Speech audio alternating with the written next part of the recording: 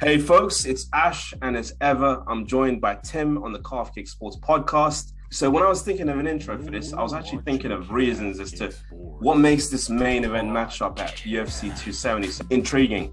It essentially just boils down to this. You got Francis Ngannou. He's a guy that just needs his opponent to make one mistake, and it's lights out. But Cyril Gane doesn't make any mistakes, man.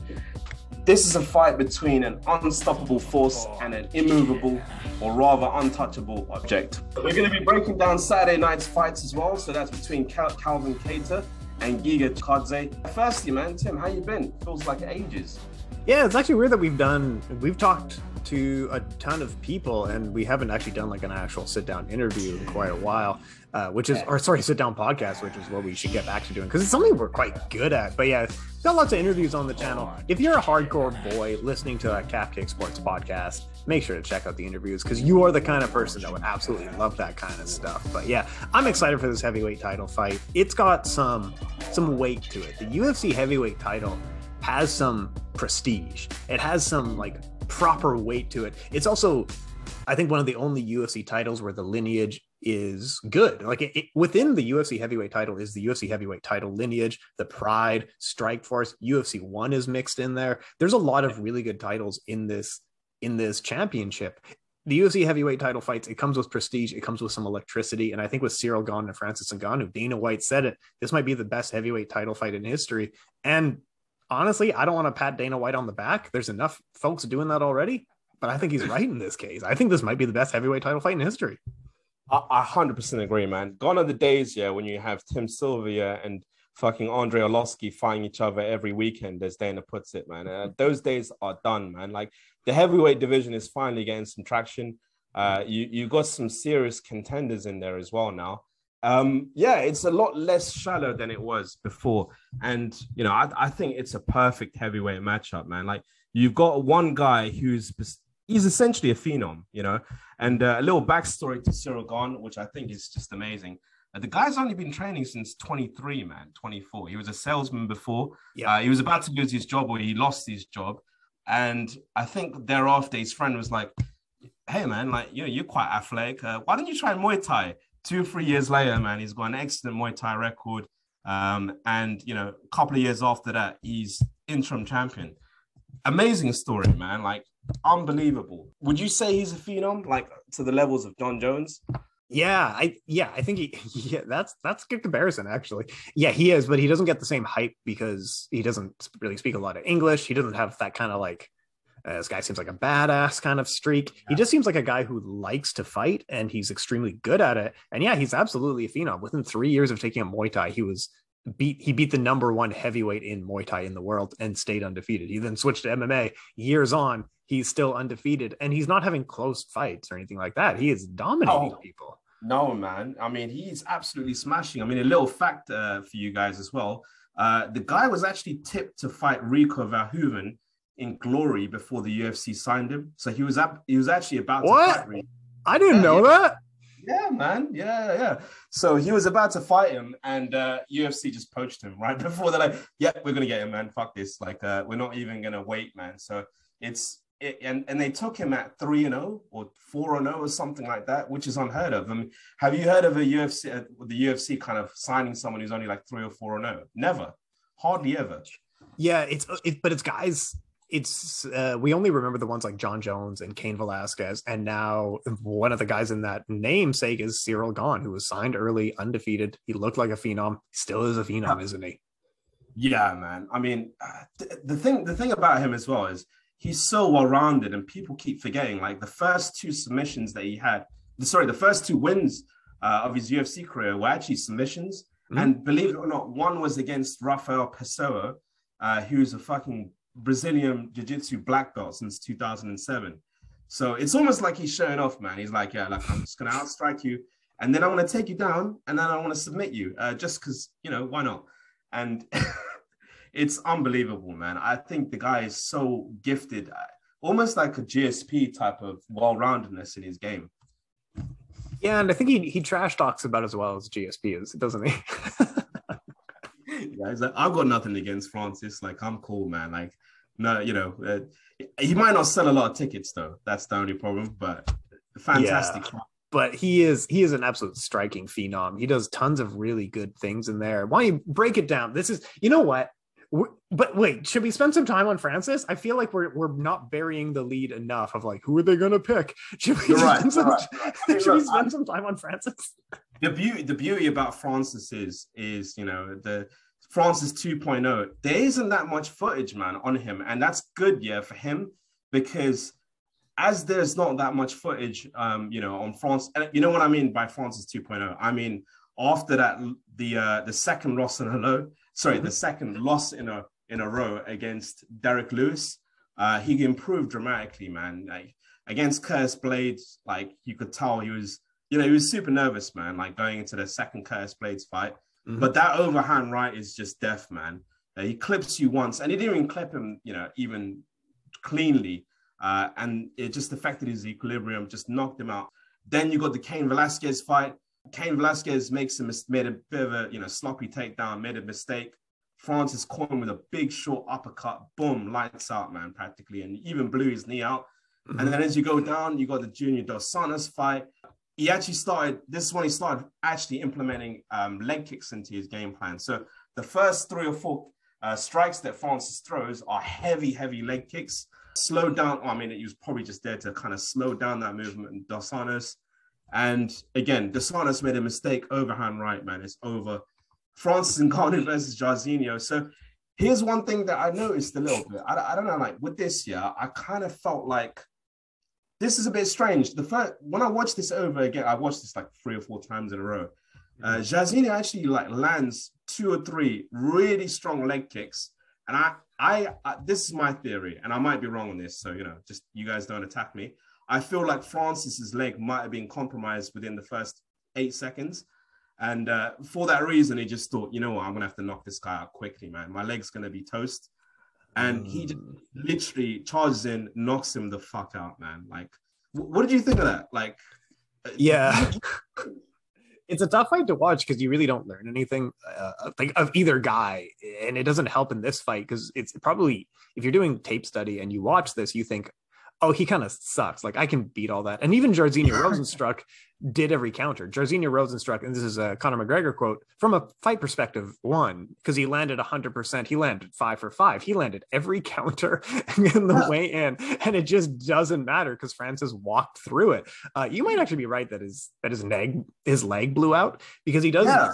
He does do can almost, especially now with 2.0, he does a kind of a peekaboo style, a very tight. He's really down low, and he puts a lot of weight on the lead leg, especially when he's closing distance. So if you throw a kick and time it well, he's putting all of his weight on it. You might actually have a really good point there that he blew his leg out. Yeah. Yeah, I genuinely feel like that because it just seems so weird, man. Like, the last few fights before that, he was patient, high guard, like very, very, again, patience. Yeah. He didn't try and rush anyone. And with Jairzinho, who's probably the most violent kickboxer striker in the heavyweight division, you decide to rush him. There must have been something going on, man. Like, we don't know about. It's such a weird fight in history. So Eric Nixick was on with Luke Thomas, I think 2 months ago. And he had the same reaction of you and I with, they went in the back. And both him and Francis said, like, that's not what we're working on. I don't know why. Why'd you do that? Great knockout, like Jesus, man. That's not what we're trying to do here at all. But yeah, anyway, go on.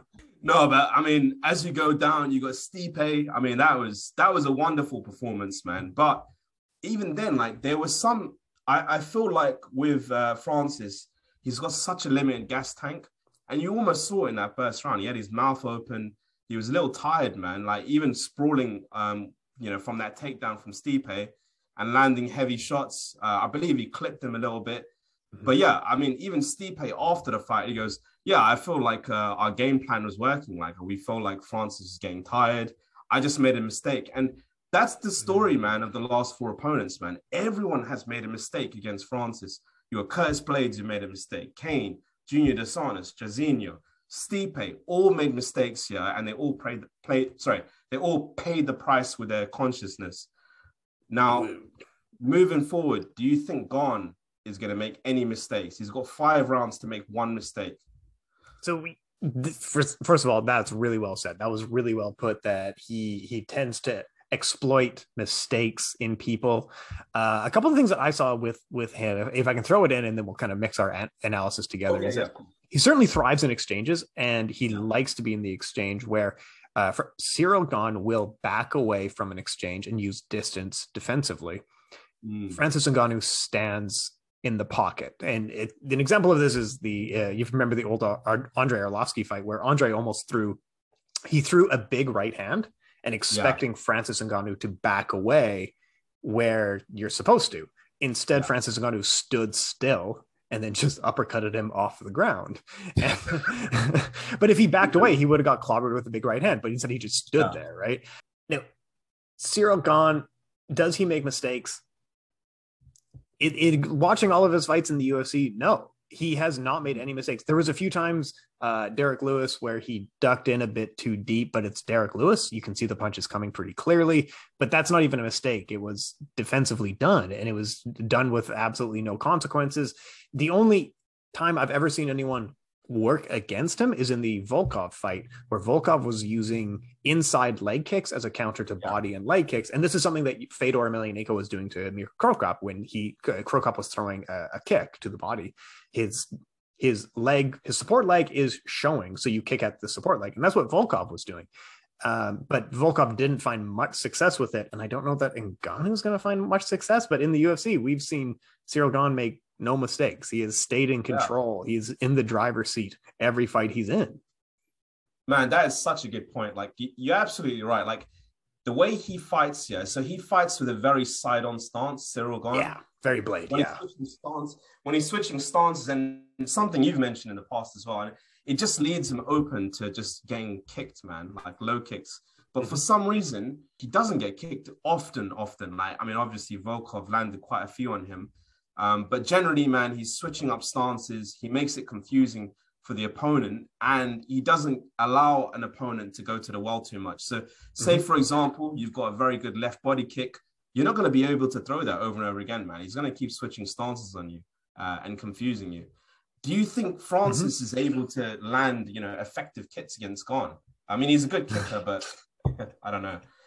No, Ed, I love what you said with the side-on stance, because he's going to do a teep entry or he's going to do a jab entry, and you never know because he's faking both at the same time, right?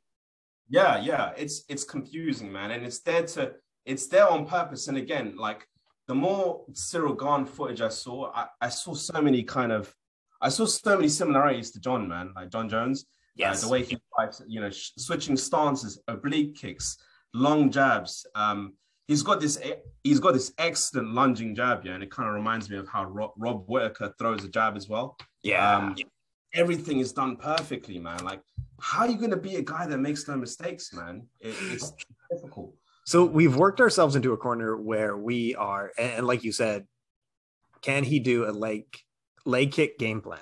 So the ways to beat Ciryl Gane would be a lot of leg kicks, especially on the stance switch, especially as a counter to when he is kicking, or trying to clinch and wrestle. We actually haven't seen him struggle we haven't really seen him against a wrestler, I guess, or a really good clincher, but we've seen him not struggle at all. And we have worked ourselves to a point of what we've talked about in the past with, are we asking this fighter to fight in a way that he's never fought before? You know what I mean? Can Francis Ngannou do a leg kick heavy game plan?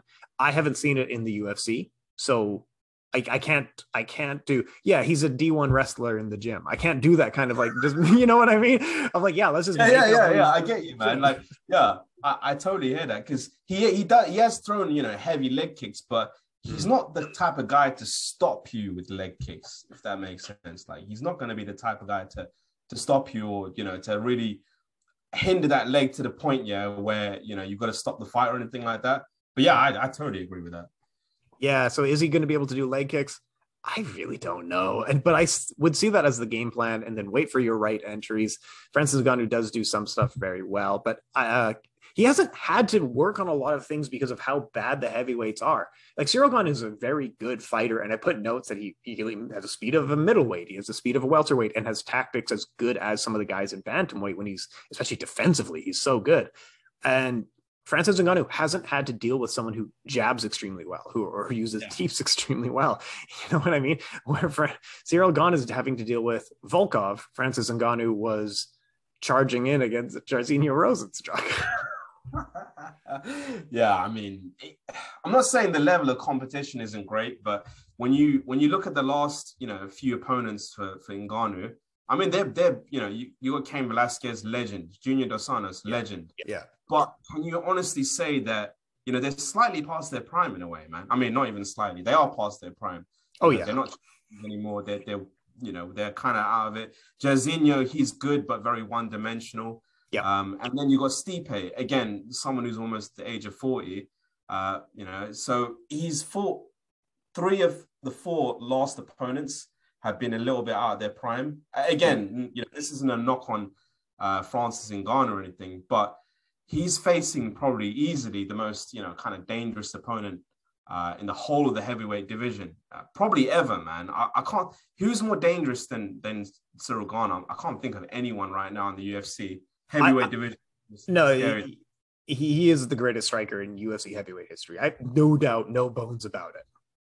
Yeah, man. So sophisticated, man. And he's not going to be there, man, to be hit, man. That's the ultimate thing. Like, he just isn't going to be there to be hit. And, the thing is, so the thing with him as well is that he does have a plan B. He's got good enough. I feel like he's got good enough kind of, if he manages to get Ngannou to the ground, he might even be able to pull off a submission, man. We don't know, man, because he's done it before. He's actually submitted people that were high level before as well. So there's a plan B in there as well. I think his plan A is probably going to be enough here, because we've seen the only weaknesses we've seen against Francis Ngannou are wrestling, of course, but powerful outside leg kicks. Like Andrei Arlovski landed one. Junior Dos Santos dropped him with a leg kick. Yeah, he sweeped him. That was beautiful. Now imagine Cyril Gane doing that. Like in all roads, in all of my hypotheticals, I still kind of come back to the same point of Cyril Gane is the clear favorite in this fight, and they could be working a game plan in the gym that we haven't seen him fight. We haven't seen him fight in that way before, and that could be very good. He has a really good gym with Eric Nicksick and co. But from what we've seen in the cage, all roads hypothetically lead to Cyril Gane. But in the gym, he has been training with Rico Verhoeven. Imagine. Yeah. Okay, so this is like Francis Ngannou's sparring partners have been Rico Verhoeven and Cyril Gane. Those are pretty good sparring partners if you're about to fight Cyril Gane, right? Yeah, I mean, absolutely, man. I mean, you need that level of competition, especially. I mean, I only found that out today, man. Like, Gane was going to fight Rico as well. So Rico's already had he's already had a bit of, kind of research on Gane. And obviously Rico is the greatest kickboxer in the world right now at heavyweight, for sure. Mm-hmm, for sure. So, when you couple those things, man, it's really just about how much has Francis improved. I mean, he's clearly improved, from the first Stipe fight to the second. So we know, that he's got that ability to evolve and, change and get better, but is he good enough to beat Gane? And as much as I almost want to see Francis win, because I like the fact that there's a bit of beef with Dana White, kind of hypes the fight up. The fight up a little bit, because he's like, I'm not getting paid enough, man. I'm not fighting for 500 anymore, man. Fuck that. Like, it'll be. How cool would it be if he knocks out Cyril Gane and he goes, "Yeah, I'm just gonna go to ONE FC or like Bellator now," like. This is when we were analyzing the fights and like doing other shows and things like this. This is also a talking point I didn't really want to get into, because we don't quite know enough about what the actual conversation in the back room is, because Francis Ngannou's management team is very good, and they are experts. They're very good at what they're doing, but they haven't actually worked with the UFC before, so I don't know what that. I don't know if it's them. I don't know if it's probably a little bit of both, but we used to see in the past, George St. Pierre is the example. And I like a bunch of other guys, like Nick Diaz, I think was one where they couldn't deal with Dana White. So they got Lorenzo Fertitta to come in and negotiate. Like George St. Pierre never spoke to Dana. They don't get on, but they spoke to Lorenzo Fertitta quite a bit. Now with the current management style of the UFC, I don't know. Lorenzo's not around. He doesn't work here anymore. Right. Like, So do we just let him go and like get beat up by the boxing heavyweight champion Tyson Fury? Because he would, no doubt. Like that's just silly, man. Like I don't know why people are like, if Francis clips him once, like shut the fuck up, man. Like just shut up, please. It's just He's like, he doesn't have a prayer in hell, man. Like, I'm sorry. Like, this is boxing, man. They just train hands, man, all day, every day. And if Tyson Fury can get up from a punch from Wilder, I'm sure he can get up from a punch from Ngannou. And I'm going to say here, man, I think Wilder probably hits harder than Ngannou as a boxer, purely a boxer with those gloves. Oh, like speed, it's just different. I totally agree with you, honestly. I'm absolutely co-signing that. We are talking about this guy who hits as hard as like moving vehicles. And then, no, I don't think that's a real thing. But Deontay Wilder absolutely hits harder. And guys in boxing, they're in their late careers at this point. Tyson Fury has been fighting heavyweights his whole career. You think he hasn't fought a brawler before? He can beat a brawler, you know? Come on, it's so ridiculous. And like, look, I would, if that happens, I would root for Francis, but I definitely wouldn't watch it, man, because I know what's going to happen. You know, Fury he's a very, very good boxer with amazing movement and, you know, really good head movement, blah, blah, blah. He's just, everything is perfect about Fury. And he's already gone through the fire with a huge puncher in Wilder. So, I don't know. I just think it's just silly. I think it's just a way of, Francis Ngannou to kind of get a bit more money and leverage, maybe. Yeah, I think you're right about that. I hope he's not being realistic. However, but it's also very sad to say that we were talking about how prestigious the UFC heavyweight title is, and it really is. It's a very prestigious. It's a good title. It's a very good championship. Unlike the flyweight, which is kind of okay, but it's a good championship, and like, I do want him to get paid. And if he went to boxing, he could do one fight and probably make more money than he would being a UFC heavyweight champion for an entire career. You know what I mean? Like in 10 fights, he might make the same getting beat up by Tyson Fury. And that kind of sucks. And I wish him all the best and I want him to make money, but yeah, flyweight sucks. Flyweight sucks. I mean, they can never headline a pay-per-view, man, which is sad. Let me throw you some hypotheticals here. We got Brandon Moreno and Deiveson Figueiredo. I think we did this the last time. This is why we didn't bother talking about it, because this is the same notes I still have from the last time they fought. And I don't think we've learned anything. But like Demetrius Johnson, he comes back to the UFC. Does he beat both of these guys, even in his old man form? Probably. I don't know, man. You know what? Like, I'll probably say no, just because Demetrius Johnson is like almost 35 now. He's a little bit older. He's a bit more weather worn, if that makes sense. And I think it's just more to do with him being a little bit out of his prime. Not greatly so. I just think, he's at the latter end of his career. I think Henry Cejudo would beat him in a trilogy match for sure. Great example of if Henry Cejudo came out of retirement today. Yeah, he definitely beats Demetrius Johnson. He probably beats both of these guys in a title fight this weekend. Anyway, we should move on before we get into it. Changing gears though, man. This obviously, the UFC had its first event of the year, in fact, and man, what a fucking main event, man. Calvin Kattar versus Giga. And I was so wrong on that. I'm so glad I didn't put any money on that, because I probably would have put a decent amount of money on Giga Chikadze. Everyone was rooting for Giga. What a story, man. Calvin Kattar taking the beating of 2021 and then putting the beating or potential beating of someone in 2022, man. What did you think of that? No, I totally co-sign with you. Getting the first fight, he was the first event last year, and he got beat up by Max Holloway. Took a year off, which was a really wise decision for him, and now came back in the first event of this year, almost to the day as well. And in a fight that was supposed to be a losing fight, he was fighting a guy who was faster, had more tools, had more power, and he followed a game plan perfectly. There was a few really good key moments in this fight in which you could see him gain confidence and learn a couple of things. So first of all, they're clearly crowding the kicker, which is a great game plan. Give the kicker no room to breathe so they can't, kick. And he also was picking up on the same striking habits where Giga Chikadze is a very good striker, but he also throws the same 3 strikes over and over again. He overextends on 1-2s, and that's where, especially in the first couple of rounds with where Kattar was having a success there, and more so in the later rounds. But overextending on the 1-2s, he was finding the opening. One thing I was talking about it with our friend the Renegade Coney Gibson. He said at King's MMA, where Giga Chikadze trains, they do hard sparring and they go 100% in sparring. And I remember years ago, regarding hard sparring is that guys tend to lean on what they do well rather than exploring new things. And this is what Robbie Lawler had talked about, where he got better. He said, I stopped sparring because in sparring, I just was doing what I was good at rather than developing my overall game. So with Giga Chikadze, you can almost see that where he's developed 3 really good things and he bases his whole game around it. And Qatar was able to beat it. And what a comeback for this guy. Like, what does he do next at featherweight? It's a great division. I mean, what a beautiful performance, man. Like, just everything about it, like the elbows, I was actually ruling out Calvin Kattar completely, man. I didn't think he would come back.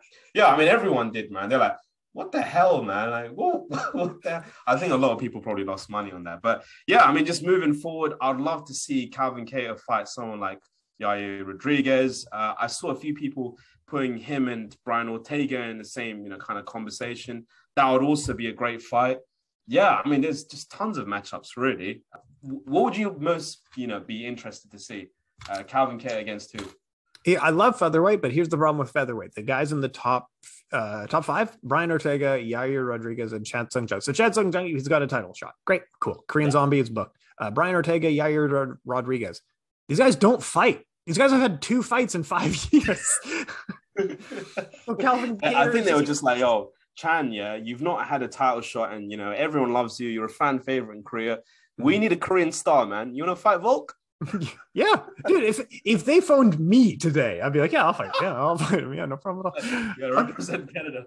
Yeah, I'll get beat up. No problem. I don't mind. But yeah, so Brian Ortega, Yair Rodriguez, either of those fights are good. I particularly like the Yair Rodriguez because I think Qatar's game plan might actually work against him quite effectively. Yeah. But Yair never fights. He doesn't fight. He's always out on injury. When are we going to book it? In 2 years from now? Yeah, I know, man. I mean, like, I think Yair was even saying, yeah, I'll be up for that. But it's hard, man. Like, I think Calvin Kattar, do you know something? You could really tell he had a plan B in the last fight. I mean, his plan A worked beautifully, which is just crowd the kicker, going with elbows, spinning elbows, ducking uppercuts, all that kind of good stuff. But yeah, he definitely had a plan B, which was to wrestle. And you saw it in that first round. Giga just tripped up and fell down and he's like, Calvin was like, you know what? I'm gonna capitalize on this because I've definitely been working on top position. And you can tell. So I think he's a bit more well-rounded than he was last year. I reckon Calvin would probably beat Yair, man, looking at the last footage. Yeah, and I agree with that, just based on game plans, just the way they fought. Maybe the Brian Ortega is a little bit more of an interesting one. But again, same thing. 2 years from now, we're talking about this fight. So I don't actually know what to do with the top 5, but it's exciting. It's a great time. Facing back the other way, Giga Chikadze. Zabit, baby. Zabit. Man, this is the same problem, but worse. Where the hell is Zabit at? Zabit might even be retired now. We have no idea. Like, he's not fought yet since. Okay, here's a little. Yeah, I know. The last time he fought, we didn't even know what COVID was. Yeah, that's how long ago. That's how long ago it was.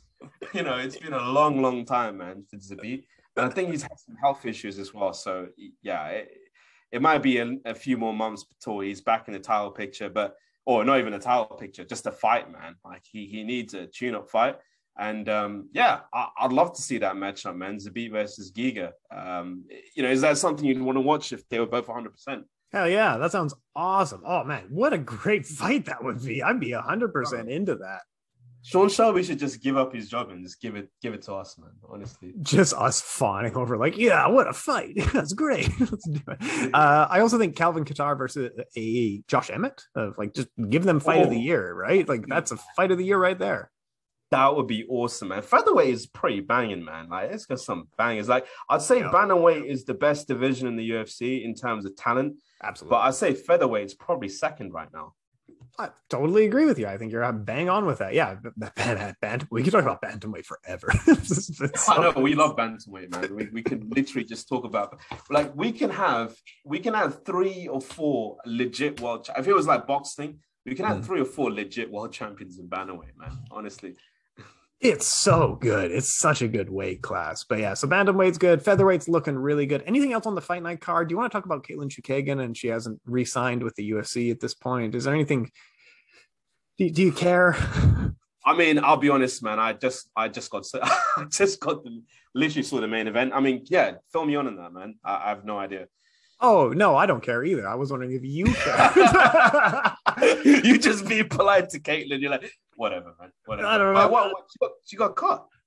No, so this is the thing with Caitlyn Chukagian is that she's actually beaten most of the top 10 at this point. She's on a win streak. She's ranked second in her division. And with that on paper, you would think, oh, she probably fights Shevchenko next. No, like none of us want to see that. None of us are excited for that. None of us would be into that. But she is the contender of this weight class. But the UFC actually hasn't signed her at this point. So that was the last fight on her contract, and they haven't given her an offer.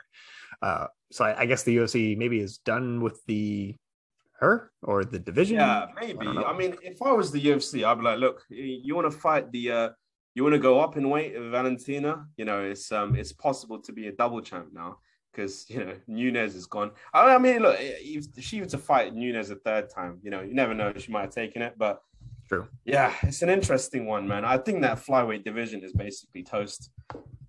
I think you're probably correct about that. Yeah, it's I don't know what the UFC wants to do with it, but I've seen them rumored that they might be bringing in women's atomweight, which would be great. That's actually a better division overall. But yeah, I think it comes with the same problem of like this is another title, but they're not selling a pay-per-view. They're not giving, you know, like women's flyweight, women's atomweight. They're not going to sell a pay-per-view in any way. No, absolutely not, man. Absolutely not. I think it's just to do with, you know, smaller fighters in general. They just don't sell as much, man. People want to see the bigger boys fight, and just the way it is. And you know, that only changed maybe. I mean, featherweight onwards, people are a bit more excited about that because, you know, arguably because of Conor, you know, he made that featherweight division what it is today, in my opinion. Like he made it as popular as it is today, if that makes sense. But yeah, man, no one wants to see flyweights fight, unfortunately, man. It's just the way it is. So there is some interesting things that I want to throw at you here that we've had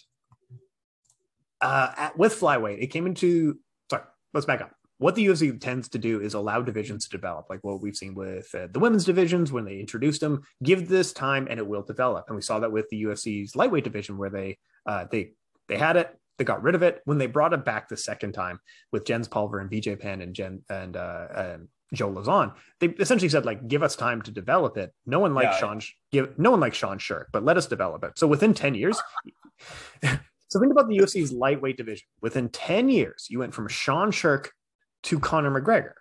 Yeah. That's awesome. Flyweight, we've also had it for 10 years. You haven't seen it develop. Like even bantamweight has really developed. That's all, man. What is going on with men's flyweight? It hasn't developed or anything like that. I think it's just because, you know, correct me if you think I'm just talking shit, yeah? I feel like the average fan, UFC fans, like, oh, man, they're just a bunch of fucking midgets, man. I'll fucking take them out. And it's like, that's genuinely how I feel. Like, I feel like people don't take these guys as serious fighters. Because they're just small dudes. But, you know, I don't know. Like, outside of fighting, if they were to, you know, fight this 300-pound bouncer, you know, in a club, they probably would destroy them, man. And they're just not given the amount of respect, I feel, just because of their size. Yeah, I think you're largely correct about that. And even within the community, I think we've had moments where someone admits that they just don't care about flyweight. And I'm like, dude, you work in the industry. But this is the thing. We used to have the discussion on these guys at 145 and 155. And now those are amazing divisions. 135 is super good. And I think everyone would be surprised if you met Manny Pacquiao or a Floyd Mayweather. Like those guys are way smaller than you think they are in real life, but they can certainly sell. But we've given them a decade to really develop that men's flyweight division. And we haven't seen any development, not in terms of sales, not in terms of stars, not in terms of really anything, have we? I mean, even Dana White, man, he was looking to kill that division, man, with TJ Dillashaw. Like, remember that? Yeah.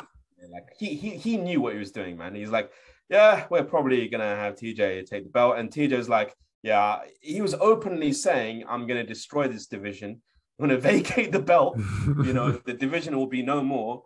And, you know, I'll just move back to bantamweight. And, you know, I think Henry Cejudo kept it alive for a bit longer, which was nice. But, yeah, Dana's probably just still pissed off with him. That's why he's not going to pay him any more money. I think you're right about that. I can't weigh in any more than that. I think we've left the UFC title talk. I was like, damn, I don't want to talk about flyweights. I just want to talk about the title fight. Yeah, I messed up. tangent, man. Great tangent. But Oh. yeah. Hey, you know, UFC 270 main event is a wrap. Yeah. Anything else to discuss? We pretty much, yeah. I think that's basically it. No, I think it's gonna be a great fight. We're both picking Cyril Gane like, in every single way, that every single route that we had talked about. It just leads back. All titles lead to Cyril Gane. The UFC heavyweight title is a really good one. I have nothing else to throw in.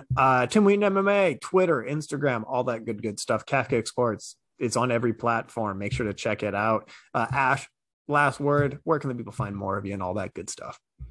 Yeah, so guys, you know, follow me on ashmma.cks. Make sure that you know, like and subscribe to our YouTube. We haven't decided whether we're going to put this on IG. I think we're going to come back with a bit of comeback on IGTV. But yeah, you guys just keep liking, keep subscribing, keep following the page, and we'll see you soon.